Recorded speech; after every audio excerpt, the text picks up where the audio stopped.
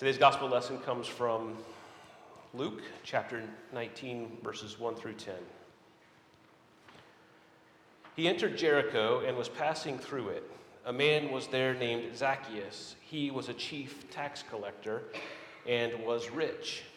He was trying to see who Jesus was, but on account of the crowd he could not, because he was short in stature. So he ran ahead and climbed a sycamore tree to see him, because he was going to pass that way. When Jesus came to the place, he looked up and said to him, "Zacchaeus, hurry and come down, for I must stay at your house today." So he hurried down and was happy to welcome him. All who saw it began to grumble and said, "He has gone to be the guest of one who is a sinner." Zacchaeus stood there and said to the Lord, "Look, half of my possessions, Lord, I will give to the poor. And if I have defrauded anyone of anything, I will pay back 4 times as much." Then Jesus said to him, "Today salvation has come to this house, because he too is a son of Abraham. For the Son of Man came to seek out and to save the lost." This is the word of God for the people of God. Thanks be to God. Would you pray with me? Gracious and holy God, we thank you for Zacchaeus. We thank you for his desire to seek Jesus. And so we pray that this story that we've heard many times would stir in us something new and something life-changing so that we can be your witness to the world. All these things we pray. Amen. I know that it's happened to you like it has happened to me.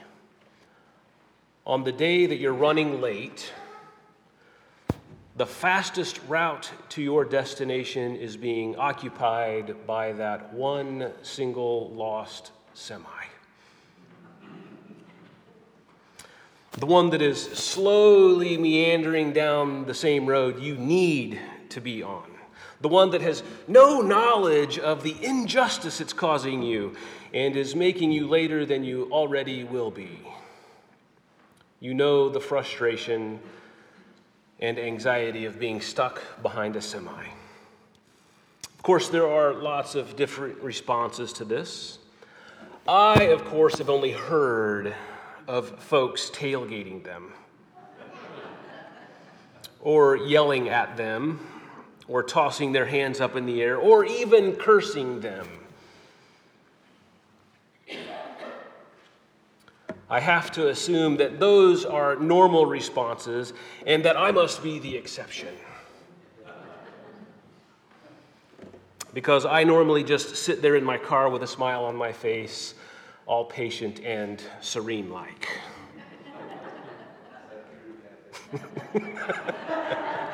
Shh. Or while driving on 74, do you ever speed up to get around a semi before the orange traffic barrels hem you in behind it? When Kathy gets too close to them, the draft they produce causes the whole car to move around sporadically, and the vacuum it produces plays games with my eardrums, right?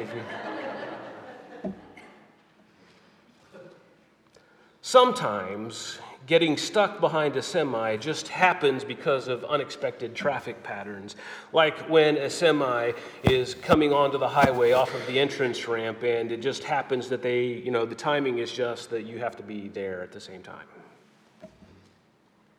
Sometimes we end up behind a semi because of our own poor decisions, like when you're trying to speed around a vehicle and you pull over into it and you misjudge the distance between the car that you're passing and the semi in the other lane, and you end up stuck right behind that semi. And you have to wait there until all the other cars that have accumulated have to pass you and the semi, and then you can begin.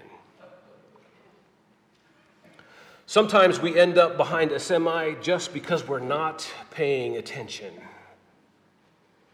The road signs, the lull that sets in from the rhythm of driving, daydreaming, watching the corn and the beans, all of them can make us lose track of what we're doing, and all of a sudden we find ourselves right behind that semi. And I'm going to be honest here. When the possibility of getting stuck behind a semi presents itself, I really do all in my power, or at least my vehicle's power, to speed up to get around them. Seriously, just because I can't stand it when it blocks my view. That's the biggest thing for me. I like to see where I am and where I'm headed. I like to see when and where my exits are, any upcoming lane shifts, and when my son is driving, I really like it when he can see the speed limit signs. In this parable, Zacchaeus gets stuck behind a semi. Okay, maybe not a literal semi, but the crowd of people in front of him did the exact same thing as semis do. In Luke 19, 3-4, it says this: he was trying to see who Jesus was, but on account of the crowd, he could not, because he was short in stature. So he ran ahead and climbed a sycamore tree to see him, because he was going to pass that way. Zacchaeus was short, and so he was going to have problems seeing Jesus anyway. But the crowd of people didn't help anything either, did it? We might have expected a little bit of common crowd courtesy, like when we step aside for a little kid to see something. There's this sort of subliminal recognition that someone short is coming, and that the nice thing to do would be to let them by so that they too can see what we all are looking at. But from our text, the crowd was unwavering.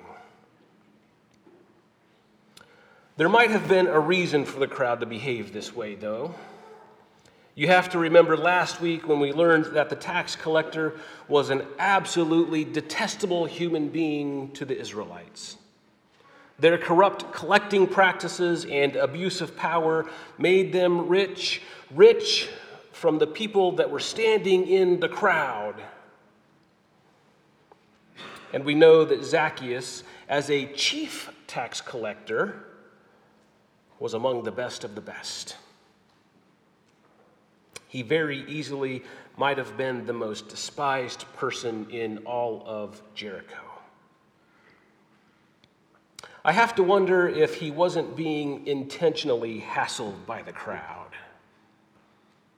I can picture them, when they see him coming, closing in the gaps so that he couldn't see Jesus,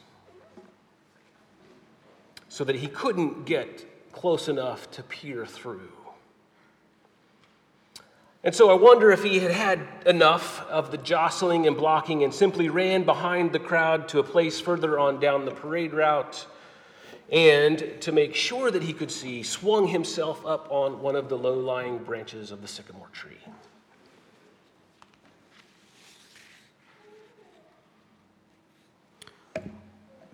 I've read these verses many times in my life, just like you have heard them.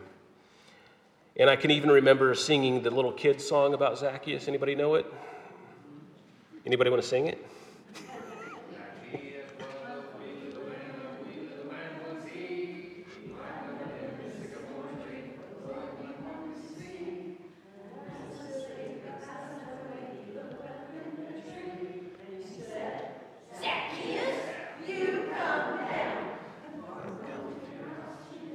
You're fantastic. All right. So you have heard this before.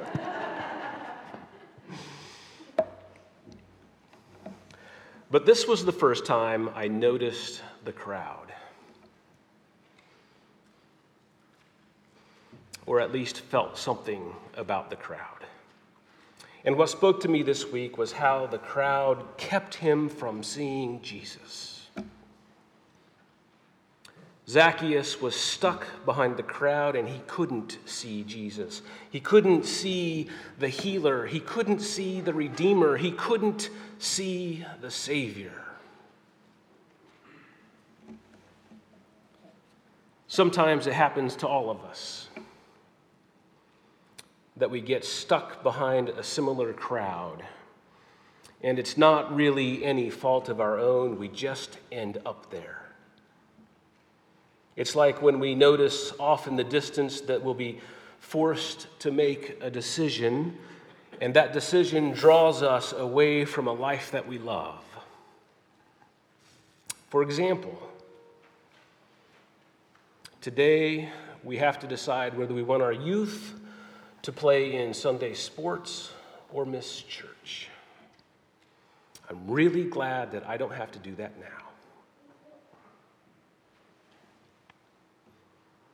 Youth sports Sunday crowd, and then we spend our time straining our necks trying to find Jesus. Sometimes we end up behind the crowd because of our own poor decisions, like when we think the movers and shakers or the crowd that has the loudest voice are headed in a direction that pulls us too. Even though we know it's going to be a bad decision, we go down that road anyway. Sometimes it's not okay to take that first puff. It's not okay to take that first drink. It's not okay at whatever it is the crowd is telling us is okay to do. Being stuck behind the crowd can mess with our eardrums and disorient us enough that we take our eyes off of who and what we're supposed to be, and we lose sight of the beautiful life God already has for us, a life that doesn't include all of those popular temptations. Sometimes we get stuck behind the crowd just because we're not paying attention, because we're busy looking at the world go by, or we're lost in our own minds, off thinking about what we have coming up next. Just by watching others live their lives, or forgetting to live our own, or daydreaming about what we want in life, when we end up behind the crowd, we can't see where we need to get off the exit to find the path that has already been laid out before us, a divine path, a path full of goodness and blessings, the path that God has actually equipped you and trained you and called you to go on.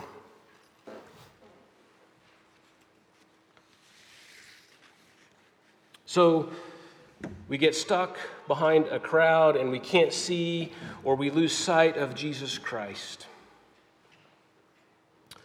But there's something really wonderful about this parable, and it comes in verses 5 and 10. When Jesus came to the place, he looked up and said to him, "Zacchaeus, hurry and come down, for I must stay at your house today." And then in verse 10 it says, "For the Son of Man came to seek out and save the lost." To seek out and to save the lost. Sometimes we get stuck behind a crowd. We strain our necks trying to see what we can't see. We miss the life intended for us because we can't see to get off the road we're on. But all along the way of that journey, Jesus is looking for us too. Jesus is actively seeking us out when we can't find him on our own. And then look at what happened to Zacchaeus when they came into contact with each other. Zacchaeus gave half of his possessions to the poor and promised to repay his illegal transactions 4 times as much. In this time, when that happened, the standard was 1.5 times. Zacchaeus went 4 times as much. His life, the life he was leading, was upended, turned completely upside down, and he was saved. The word "lost" in the last verse refers to the process of finding someone and restoring that person to his or her rightful place. Jesus seeks out and restores. Jesus seeks out and restores us to our rightful places. He's just so good, isn't he? And so you might be sitting there thinking that you already have found him and he has found you, and indeed your life has been changed. That is awesome, right? It feels good to not have to worry about being stuck behind anything. But do you know someone who is? If you do, maybe you can push your way into the crowd. And when you see this person trying to find a healer, a redeemer, a savior, maybe just then you can make a hole. Maybe you could step aside and let that person rush through in between you and the rest of the crowd so they can have a front row. So they too can come face to face to the same healer, redeemer, savior that has changed your life. And then we can let Jesus change their life too. Would you pray with me? Gracious and holy God, we thank you for the crowd that gathers in front of us so that we can recognize that we can't see. When we seek you out and we desire to be in front of you and to have a relationship, and we just can't see you, we thank you, God, for always Jesus Christ, who is seeking us out too. God, we pray that as our lives interact with Jesus's, that our lives would always be changed and that we would always be faithful to you. And we pray, God, for those who have not yet found, for those who Jesus is still seeking. And we pray that in whatever way you would use us to open up a path back to you. All these things we pray. Amen.